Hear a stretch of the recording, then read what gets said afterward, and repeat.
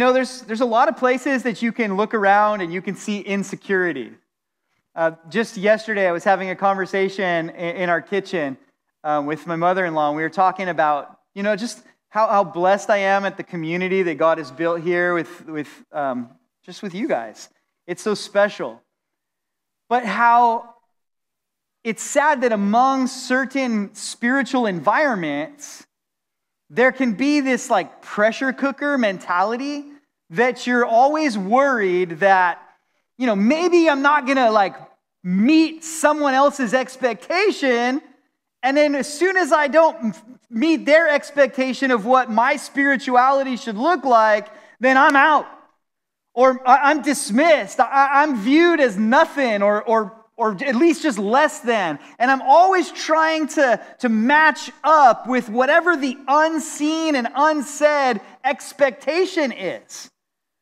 And in the middle of those environments, like you never really find the footing to actually begin to grow. And it's sad that we put these weird expectations on one another. That's why I always say whenever I'm doing premarital counseling, I always have 3 points. One of them is always honor the Lord, then honor your spouse, and the last one is don't take yourself too seriously. Like take God seriously. Take your wife or your husband or even the spiritual community, take people around you, take them seriously.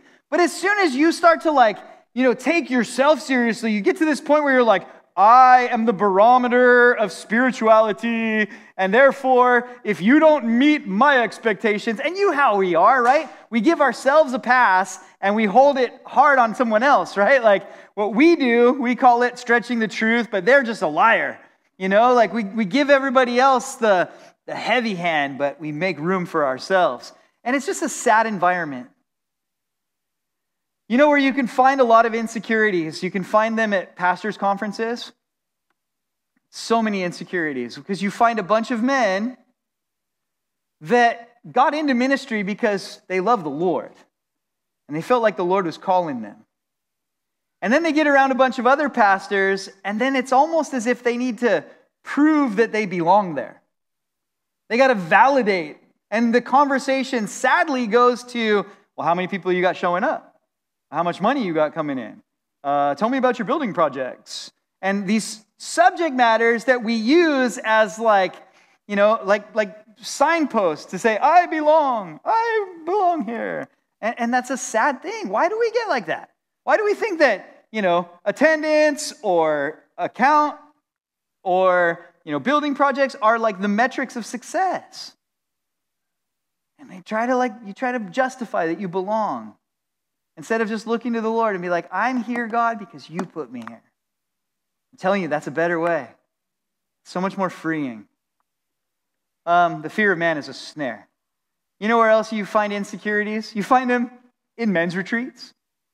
Get a bunch of men that are trying to compare themselves to one another. Again, don't do that. When you start to try to do that, it's not wise. Just keep your eyes on the Lord. You know where you find insecurities? You find them in church. But I want to encourage you that you would just take all of your insecurities and you cast them on the Lord. That you would recognize that like all of us together have fallen short. And that while we were still sinners, Christ loved us and Christ died for us. And that Christ is doing a work in you. And he who began the good work in you will be faithful to complete it. And then just take all the pressure of everybody else off and just start walking with Jesus. Now, with that, in the middle of these insecurities, when we start feeling like we need to validate ourselves, there's things that we look to like timetables. Like, why isn't this thing happening in my life faster than what I anticipated? You think of singles and you're like, I wasn't expecting to stay single this long. Why haven't I found the one? You think of people that are like trying to start their career and you're like, I'm trying so hard. Why is it taking this long for me to actually, get a toehold and move forward? And there's all these different things that we look to, and then we're trying to validate ourselves between each other instead of looking to the Lord. And that's kind of what I want to talk to you a little bit about this morning, in this passage that we're looking at. We need to rest in the Lord, and we need to rest in his timing. And with that in mind, let's look in John chapter 7. I know it's going to say verse 1 and 2, but I mean 1 through 5. So ready? Oops. So just flip that 2 upside down and turn it around, and it'll be like a weird 5. Here we go. After these things, Jesus walked in Galilee, for he did not want to walk in Judea, because the Jews sought to kill him. Now the Jews' feast of tabernacles was at hand. His brothers therefore said to him, "Depart from here, go into Judea, that your disciples also may see the works that you are doing. For no one does anything in secret while he himself seeks to be known openly. If you do these things, show yourself to the world." For even his brothers did not believe in him. So we see 3 key details that I'd like to draw your attention to right out of the gate. The first one is that the Jews, they sought to kill him. The second one is that his brothers did not believe in him. And the third one is that the Feast of Tabernacles was at hand. So the Jews sought to kill him, his brothers didn't believe in him, and the Feast of Tabernacles is at hand. So the Jews sought to kill him. Jesus had been creating quite a stir. And that's exactly what you could expect to happen when, for so long, the religious leaders had been dishing out some cheap knockoff of true spirituality. Like, they had a form of godliness, but they were denying the power of godliness. In fact, they became so devoted to their traditions that they neglected the Lord himself. And that's what we've been seeing all through the Gospels. Now here comes the real thing. And the difference is obvious. Actually, the difference for the religious leaders was embarrassing. Because when Jesus showed up, they were losing their grip on the hearts and minds of the people. Remember, Jesus spoke with authority, and then that little addition, not like the scribes and Pharisees. You know, like that addition is so embarrassing to the scribes and Pharisees, the religious leaders. Jesus comes in with authority, not like our religious leaders. Not those guys, they don't have anything. Jesus showed that he had authority over sickness by healing so many, and everywhere he went, it was evident. Jesus showed that he had authority over the spiritual realm by casting out demons, and those who were out of their mind, insane, that they were in their right mind again because he had touched them and healed them. Jesus had authority over the physical world by rebuking storms. We see it evidenced. He had authority on earth to forgive sin. He had the authority. Why? Because he was the promised king of Israel. He was the king of heaven, who we learned last week had come down from heaven, but they had no room in their hearts to receive their king. Like when he said that he was the fulfillment of Isaiah 61 there in the synagogue of Nazareth, and it tells us there in Luke 4, 28 and 29, so all those in the synagogue, when they heard these things, were filled with wrath and rose up and thrust him out of the city.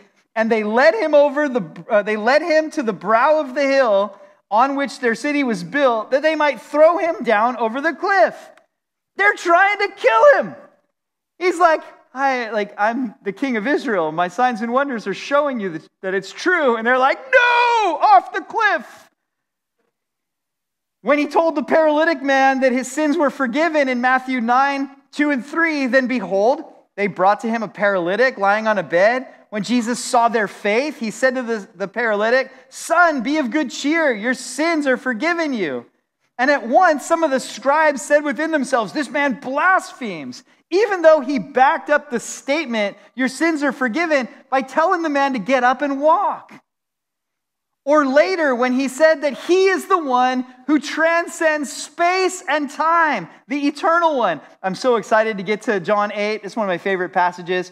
John 8, 58 and 59, Jesus said to them, "Most assuredly I say to you, before Abraham was, I am." He doesn't say before Abraham was, I was. He's not saying like, I'm older than Abraham. He's saying before Abraham was, I am. Like, I am there now. I transcend space and time. The only one who is outside of time is the Creator, and all creation is now affected by time, but I'm there. And then they took up stones to throw at him, but Jesus hid himself and went out of the temple, going through the midst of them, and so passed by. They're enraged. They keep trying to kill him. Or when he asserts his essential unity with the Father in John 10, 30 through 33. I and my Father are one. Then the Jews took up stones again to stone him. Jesus answered them, many good works I have shown you from my Father. For which of those works do you stone me? The Jews answered him, saying, for good work we do not stone you, but for blasphemy, because you, being a man, make yourself God. Here in the Gospel of John, the plotting to kill Jesus began in John chapter 5. It began in Judea. Remember the man who had spent so long just sitting there at the pool of Bethesda, stewing in his own stench because he couldn't care for himself, and in his own thoughts as well, just thinking back who, through the last 38 years of his life, was stuck in that condition because of some sin in his life? Remember, Jesus said, see that you don't sin anymore, that something worse happens to you. Wishing things were different, hoping in a legend, unable to reasonably imagine that change was possible. And then Jesus came along. And Jesus in John 5, verse 8 and 9, Jesus said to him, rise, take up your bed and walk. And immediately the man was made well, took up his bed and walked. And that day was the Sabbath. He healed the man. He told the man to take up his bed and walk. John 5:16, for this reason the Jews persecuted Jesus and sought to kill him because he had done these things on the Sabbath. What things? There was a man who couldn't walk, and Jesus told him to take up his mat and walk. And because he had done that, now this man can walk freely in Judea. But Jesus, it says, did not want to walk in Judea because the Jews sought to kill him. It's as if he took that man's situation, and when he set that man free, that suddenly the penalty of the society was against him. Now this man can walk freely, and Jesus can't because they want to kill him. So the Jews want to kill him in Judea. Remember the Gospel of John, all the synoptic Gospels, they focus primarily on Jesus and his ministry in the Galilee. With the exception of the Passion Week, which takes place in Jerusalem. But the Gospel of John, with the exception of the wedding at Cana of Galilee and the Samaritan woman by the well, and then also what we just read in John 6, there in Tiberias, the feeding of the 5,000. Everything else takes place in Jerusalem, in Judea. The place where the Jews want to kill him. The other thing that we see is that his brothers didn't believe in him. One of my favorite books in the New Testament is the book of James. I think one of the reasons I like the book of James is because he just slaps you with what he wants to tell you. Like, hey, there's no beating around the bush in the book of James. But who was James? When you look at James 1:1, he introduces himself simply as a servant of God and of the Lord Jesus. But who was he? His identity, it might seem a little bit shocking, but he's the same James that Paul mentions in Galatians chapter 2, verse 9, who was called a pillar in the church in Jerusalem. He's the same one that Paul describes in Galatians chapter 1, verse 19, where he says, but other of the apostles I saw none, save James, the Lord's brother. The Lord's brother? And now here in John 7, verse 5, for his brothers did not believe in him. Now there are those that would hold to what is called the perpetual virginity of Mary. That after she gave birth to Jesus, that she remained a virgin until she died. And I'll tell you, good people believe this. But when I'm looking at the scripture, it seems as if she went on to live a normal life and have a normal marriage. In fact, she went on to have what 1 Corinthians 7 would describe as a biblical marriage. Because a marriage without intimacy is not a biblical marriage. From the very beginning, that this cause a man shall leave his father and mother and cleave to his wife, and they two shall be one flesh. Like that's part of marriage.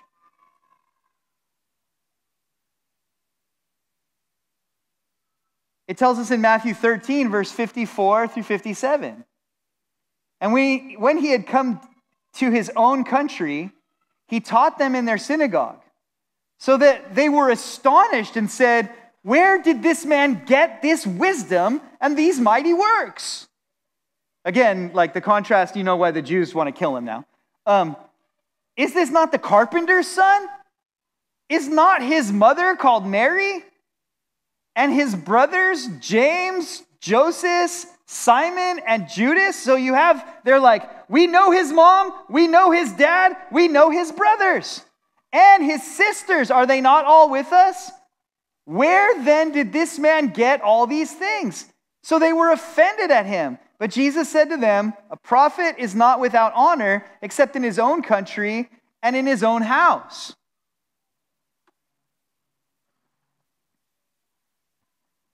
His brothers did not believe in him. This unbelief from his own household, by the way, is a messianic prophecy.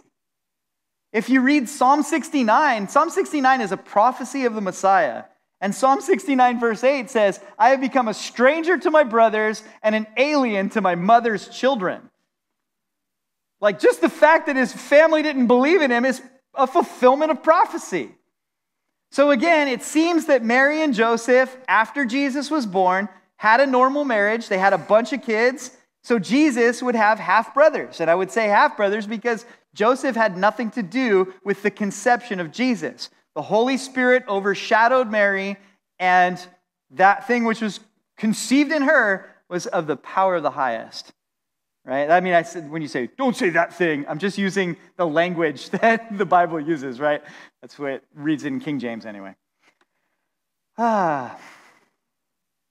James and Jesus' other half-brothers and sisters didn't believe in him at first. In fact, here in John 7, they're mocking him. I will say this, though, that changed. In the book of Acts, we find them in the upper room with the believers praying. Acts 1:14, these all continued with one accord in prayer and supplication with the women and Mary, the mother of Jesus, and his brothers. What caused the change? I believe the change happened at the resurrection.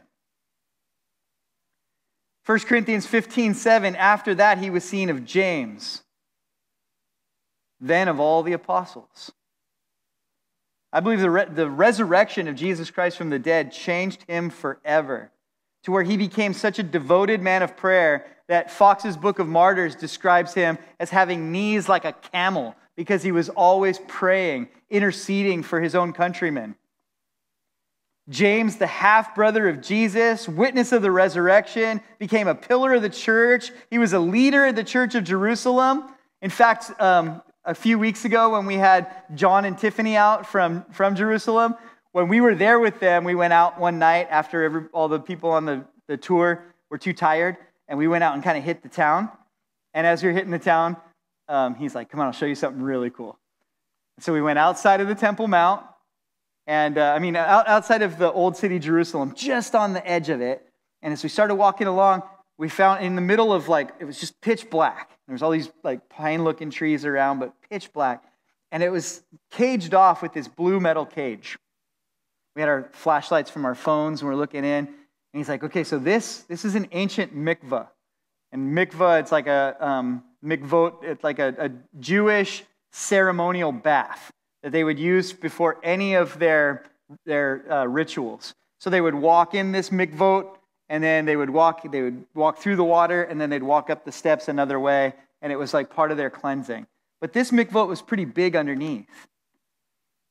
And he's like, when they found this one originally, it had all kinds of Christian like inscriptions all over the walls that dated back to that very first century. He's like, it's thought that this was where the first Christian church met in Jerusalem. And we're like, what? This is amazing. We're here. Like, what could possibly have been? And then all of a sudden, we hear this voice, "What are you doing?"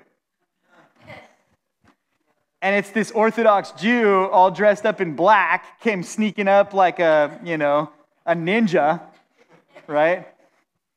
His beard and his hat and his big old jacket, like, can't see the guy. And we're like, "We're just checking this thing out." He's like, "Why are you even here? Our rabbis tell us we're not allowed to go near this thing." I'm like, "Well, it's really significant." He's like, "Yeah, I don't know why you're allowed. We're forbidden to come over here." So even among their culture right now, in their rabbinical schools, they say, you stay away from where the Christian church started in Jerusalem. Pretty amazing. We're like, what? James probably preached some sermons down here?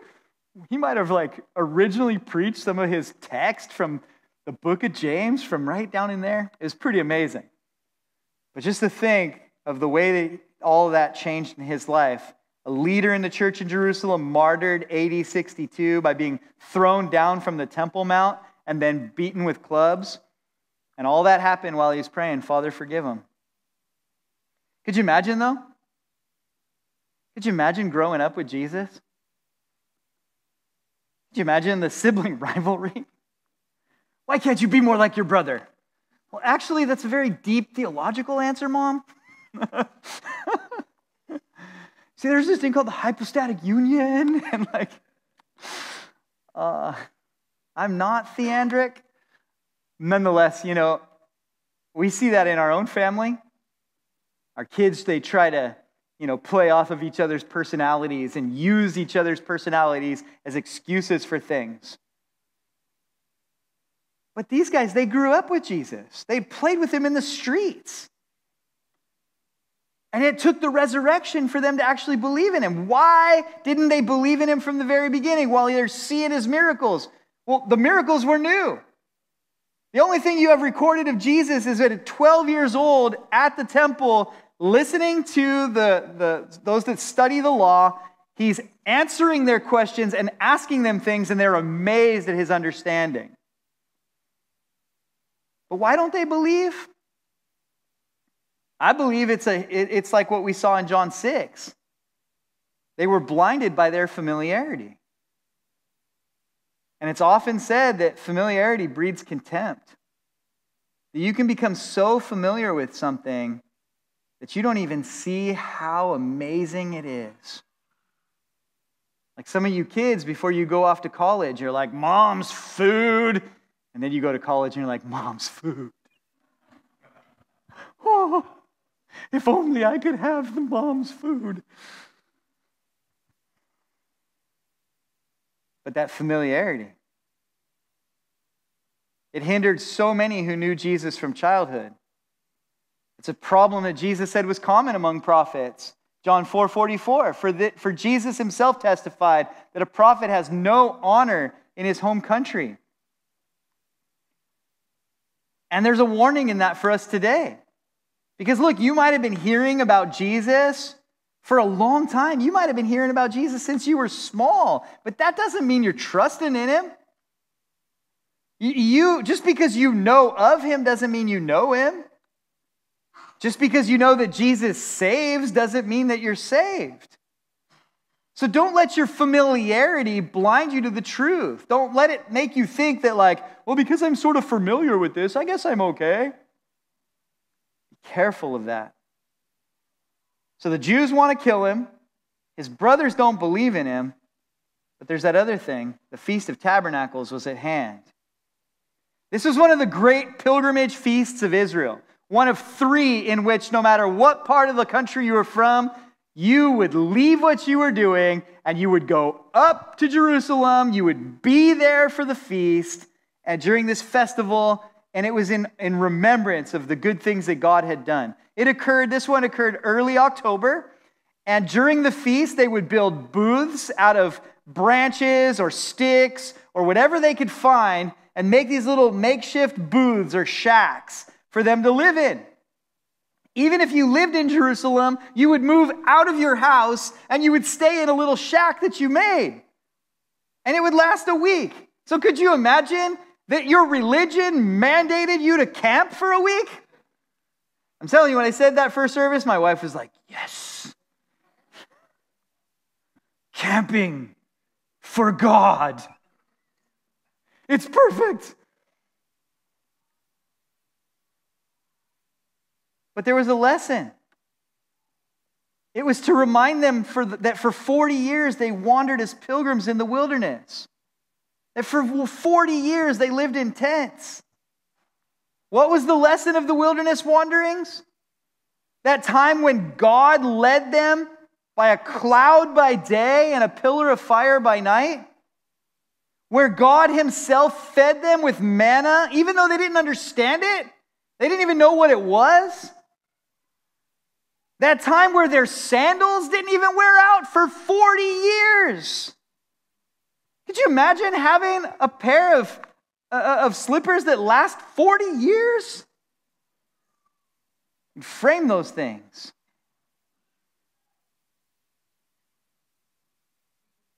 He did so many things over those 40 years.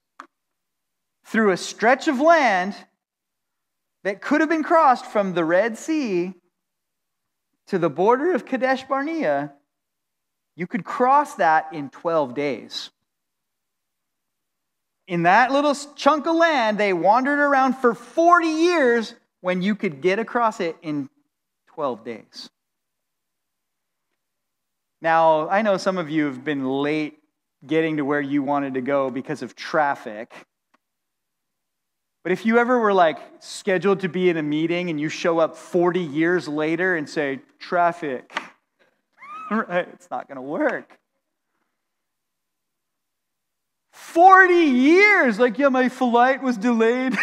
Not like that it wasn't. Did your airline go out of business? What happened? 40 years. But the lesson is this, that sometimes the way that God's leading you isn't going to make good practical sense. And sometimes God will want you to take the long way around. What we're reading here is 6 months after what we read in John chapter 6, because it's, Tabernacles is 6 months after Passover, and John 6 was the season of Passover. And what we're reading here begins the last 6 months of Jesus' earthly ministry. And so wait, you're in John chapter 7, and this is the last 6 months?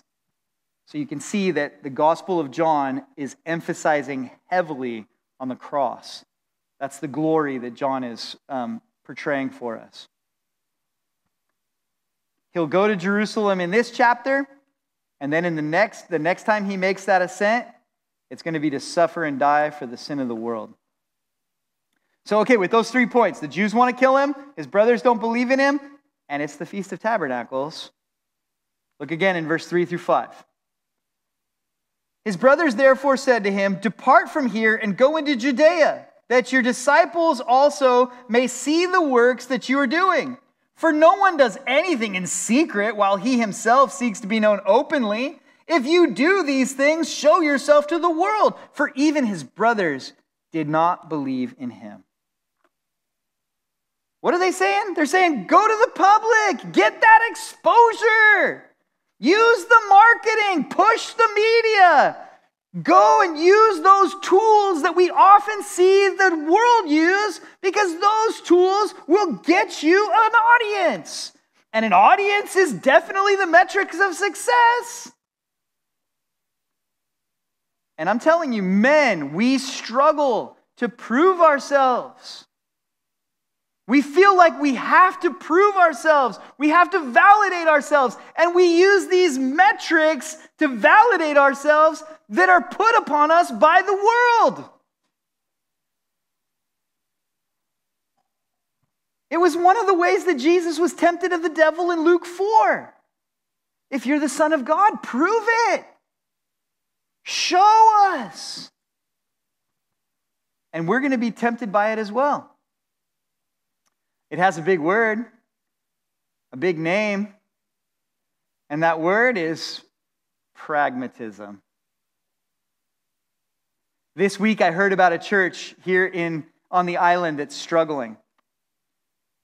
And in the middle of their struggling, the pastor is proclaiming, we need to reinvent how we do church. Because the people today are different, and we need to reach a different people. I like what Leonard Ravenhill said when he said, the world out there is not waiting for a new definition of Christianity, it is waiting for a new demonstration of Christianity. Like if Christians would just start being Christians again, I think then we would start to see some action. Like Bible teaching and Bible preaching is slowly going away. In fact, I even see it among my own brothers of Calvary Chapel where we put out these banners that say, reviving the systematic teaching of God's Word. And then you go to the church and they read a passage and then they just tell stories the whole rest of the time. You're like, that was teaching? That sounded like story time with some rambling and reading. That you didn't exposit anything. We see it all over the place.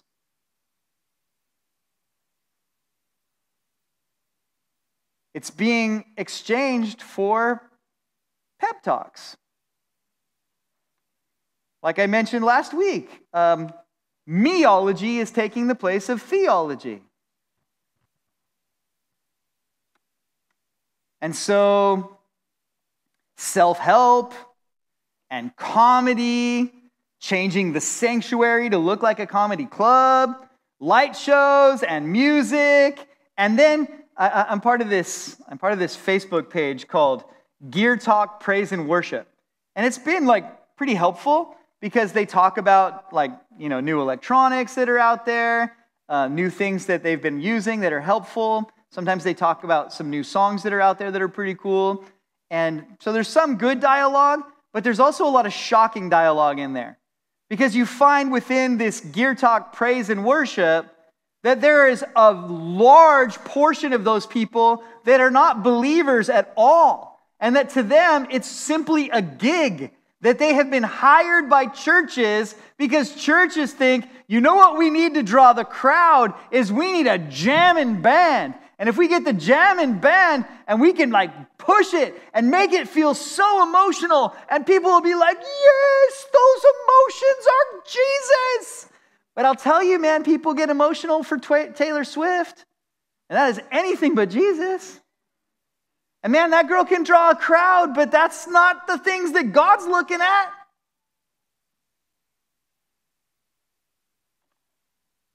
And now, look, I don't want to say that just because they're not believers that they can't glorify God.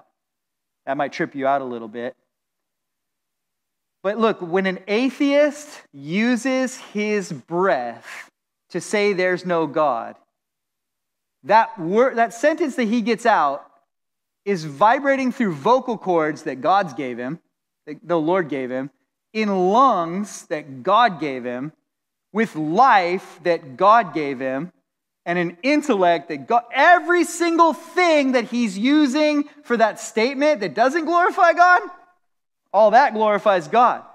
So that guy is so frustrated that even when he's trying to not glorify God, he's still glorifying God because the earth is the Lord's and the fullness thereof. And it's great to have a big old God that even when people are trying to mock him, you're like, you realize that you're glorifying him right now, right?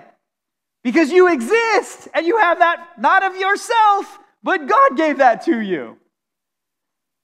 So there's some aspects where you're like, cool, like I was telling Starlet yesterday. If an atheist grew a garden in their backyard, I wouldn't go to their house and be like, it's a shame that it's happening in the backyard of an atheist. I'd be like, praise God for what he's made. This is beautiful. The heavens are declaring the glory of God, and the earth is proclaiming his handiwork. A pastor that I respected one time told me, he's like, man, when I hear Carlos Santana, I praise the Lord. And I'm like, hey, that's right. Because the devil didn't invent musical notes. He didn't invent our ears. He didn't invent any of that. It's just using the good things that God has made. That's cool. That's on one sense. But I'm not saying that what happens in church should be like that. Because this is a sanctuary. It's a holy place for holy people. And these are spiritual sacrifices.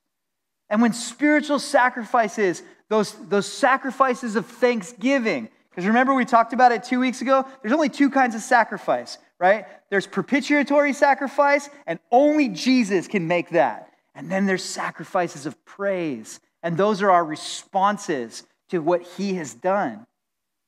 And in this place of sacrifice, it has to be holy. Even if it doesn't sound great, if it's pure before the Lord, it's beautiful. And that's why I was saying, sometimes I'm up here, we're praising the Lord, and I look over and I see Hannah, and I see her, and she pushes the wrong chord on the keyboard, and she laughs a little bit, but she keeps on praising the Lord. Because she's not up here to perform, she's up here to praise Jesus. And then I said, and when Garrett tries to start a song and then he can't remember how it starts, and then he went and did that. So that was what happened there. You know what I mean? But it's beautiful, and we're connected as the body of Christ, worshiping our Lord together. It's special. It's not a concert. But pragmatism would say, why don't you just hire Led Zeppelin to lead worship? Because those guys jam, man. Like, yeah, worship's different. Worship is holy. So,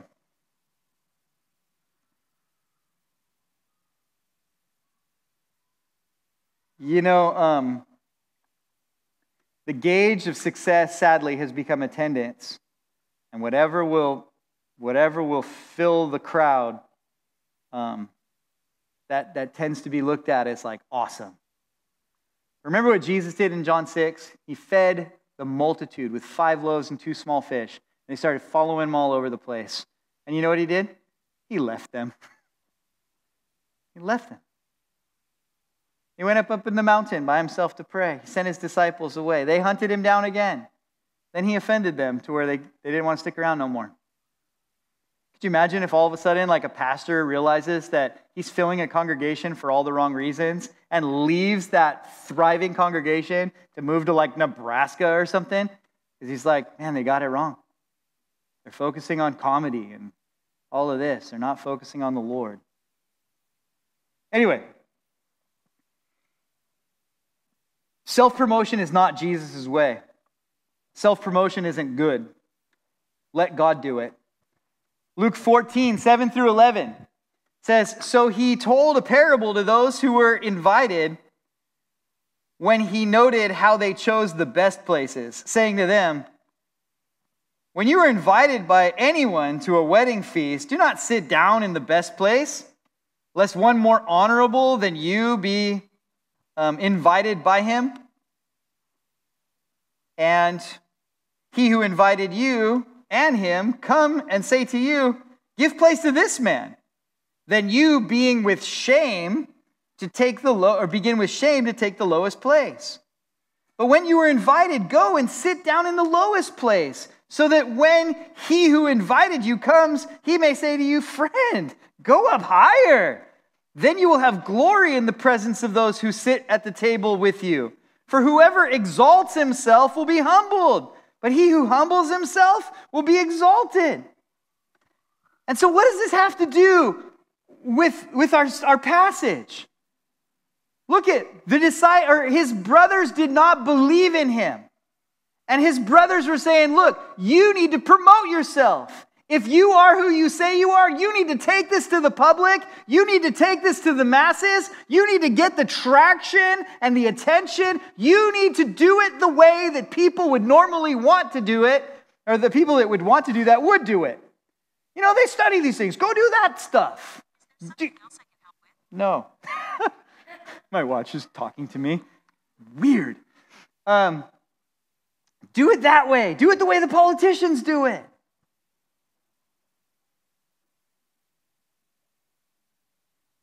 But it's the Feast of Tabernacles. And at the Feast of Tabernacles, the whole story of Tabernacles is this path isn't going to be the kind of path that you would expect it to be. The whole story of Tabernacles is, yeah, okay, it might be a 12-day journey, but we're going to hang out here 40 years. There might be more pragmatic approach, but like, have you ever thought of how God created? The other day, okay, I'm going to tell it this way. The other day we were having our prayer meeting at my house, and Cynthia, she starts just praying, and she's like, and Lord, just protect all the honeybees that are out there. And I'm like, okay, cool, you know. Not something that I normally pray for, not like, Lord, bees, bless them. But she's praying, and I'm like, okay, cool.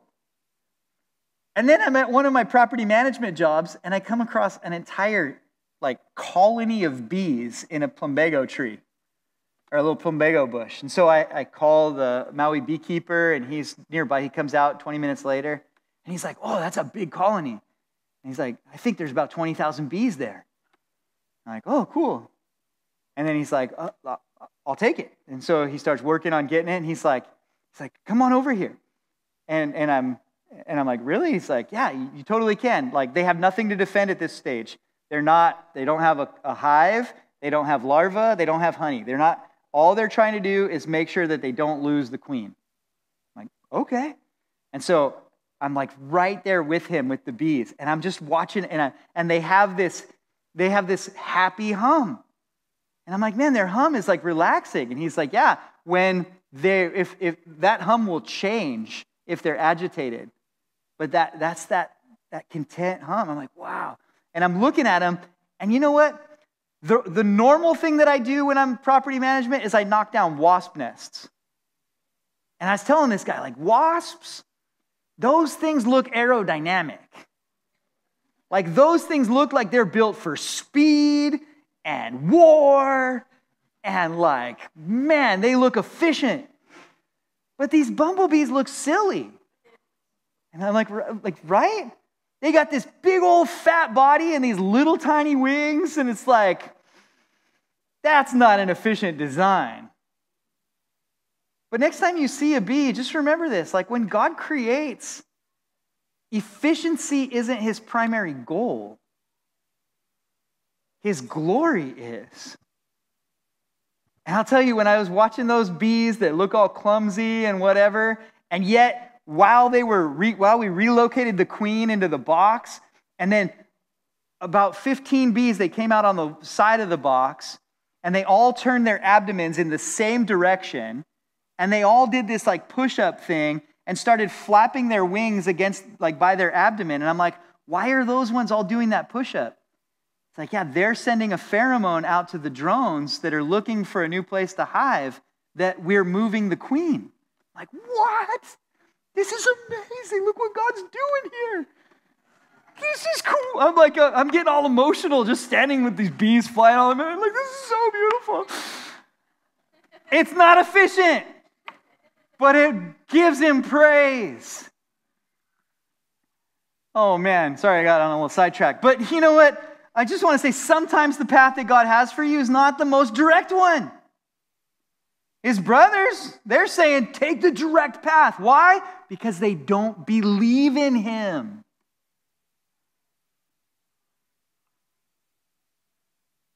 Sometimes others have to go first. That's God's plan for you. He sent his brothers off before him. Seems like his disciples even got to go there before him. Sometimes God's plan for you is that you go alone.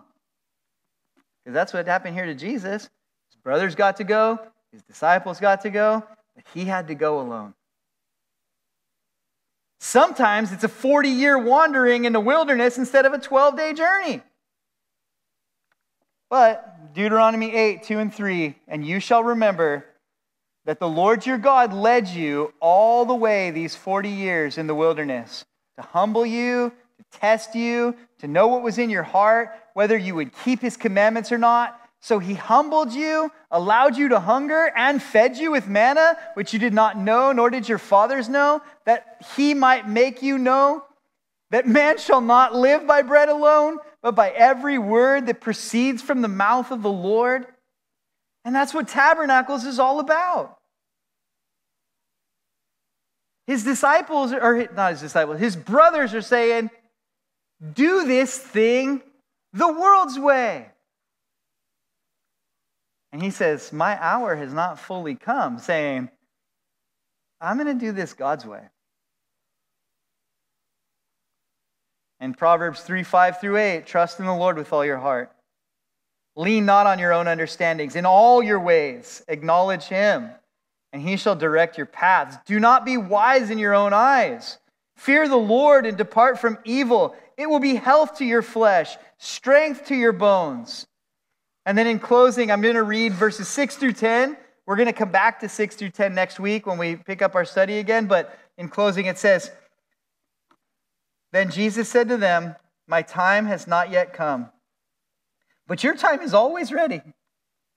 The world cannot hate you, but it hates me because I testify of it that its works are evil. You go up to this feast. I am not going up to this feast, for my time has not yet fully come. When he had said these things to them, he remained in Galilee. But when his brothers had gone up, then he also went up to the feast, not openly, but as it were in secret. You know, in 1 Corinthians chapter 1, Paul brings up this other thing that doesn't seem to make a whole lot of practical sense. But it's the most amazing thing that has ever happened for mankind, ever. Now, to the Jews, they didn't like it because, they wanted a sign. And the Greeks, they didn't like it because they wanted wisdom. And so for the Jews wanting a sign, the only sign that they got was a crucified Messiah. And that's not the sign they wanted to see. They wanted to see a Messiah that would come in and overthrow the government because they didn't like that old government. They wanted a political Messiah. That's not what he came for. And so the idea of a suffering Messiah to them was foolish. The Greeks, they wanted wisdom. And what did they get? A suffering deity who dies on behalf of undeserving humanity. That sounds foolish. Doesn't make a whole lot of practical sense. But Paul says that the weakness of God is stronger than men, and the foolishness of God is wiser than men. And then from that, he says, now you need to see God's wisdom somewhere else as well. And where you need to see God's wisdom is in the fact that he wants to use your individual life. That might seem foolish, and it might seem weak, but it's not. It's exactly what God wants to do. And that's why he says in 1 Corinthians 1, 26-29, you see your calling, brethren, that not many wise according to the flesh, not many mighty, not many noble are called, but God has chosen the foolish things of the world to put to shame the wise, and God has chosen the weak things of the world to put to shame the things that are mighty, and the base things of the world and the things which are despised God has chosen, and the things which are not to bring to nothing the things that are. Why? That no flesh should glory in his presence. God hasn't messed up with you. Like it might have taken you way longer than you ever expected to get that foothold, to be able to begin a career, to be able to support yourself and your family. But that doesn't mean you're a failure. The world might want to choose to validate or, demean you based on those things, but don't worry about them. What about the Lord? Find your fullness in God. Find your contentment in Him. It might have taken you way longer than you expected to find your spouse, but don't worry about that. It might have taken you way longer than you ever dreamed or expected for this thing or that thing, but Tabernacle says that sometimes God wants you to take the long way around. Sometimes the world's way is the worst way. Sometimes God has a special thing in what He's doing, even though it might not be that pragmatic approach. Even in the fact that He wants to use your life. You're like, there's better people than me. People can talk better than me. Moses. And God's like, I'm going to use you to be a spokesman to Pharaoh. I can't even hardly talk. I have a speech impediment. Perfect.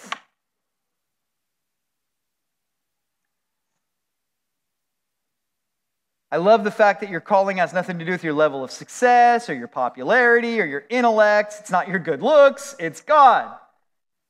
Like Psalm 8 says in Psalm 8 verse 2, out of the mouth of babes and nursing infants you have ordained strength because of your enemies, that you may silence the enemy and the avenger. God's wisdom chose David, a shepherd boy, to slay Goliath. He took a bunch of fishermen that loved to argue with each other, and He used them to go forth and change the world. He took Paul, who was probably the most trained man concerning the Jewish religion, and sent them to the Gentiles. Hey man, can I tell you about how much I know about Judaism? Nah, we don't care. But I know a lot about Judaism. We still don't care, man. Well, can I tell you about Jesus? Okay.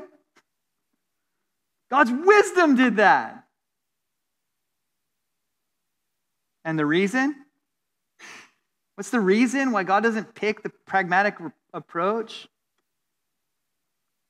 In these two verses here, 1 Corinthians 1:29 and 1 Corinthians 1:31, that no flesh should glory in His presence, that as it is written, he who glories, let him glory in the Lord. Of course the I keep saying disciples, of course his brothers would say, do the common sense thing. Because they're not people of faith. But just that very fact that Jesus wasn't concerned with what the world expected of Him, only what the Father expected of Him. I want to encourage you today to let all your insecurities go and stop trying to compare yourself with this guy or that guy and just focus in on what the Lord wants and trust in Him with all your heart and follow Him, even if it's the long way around. Tabernacles and timing of John chapter 7 is all, it's just speaking to us.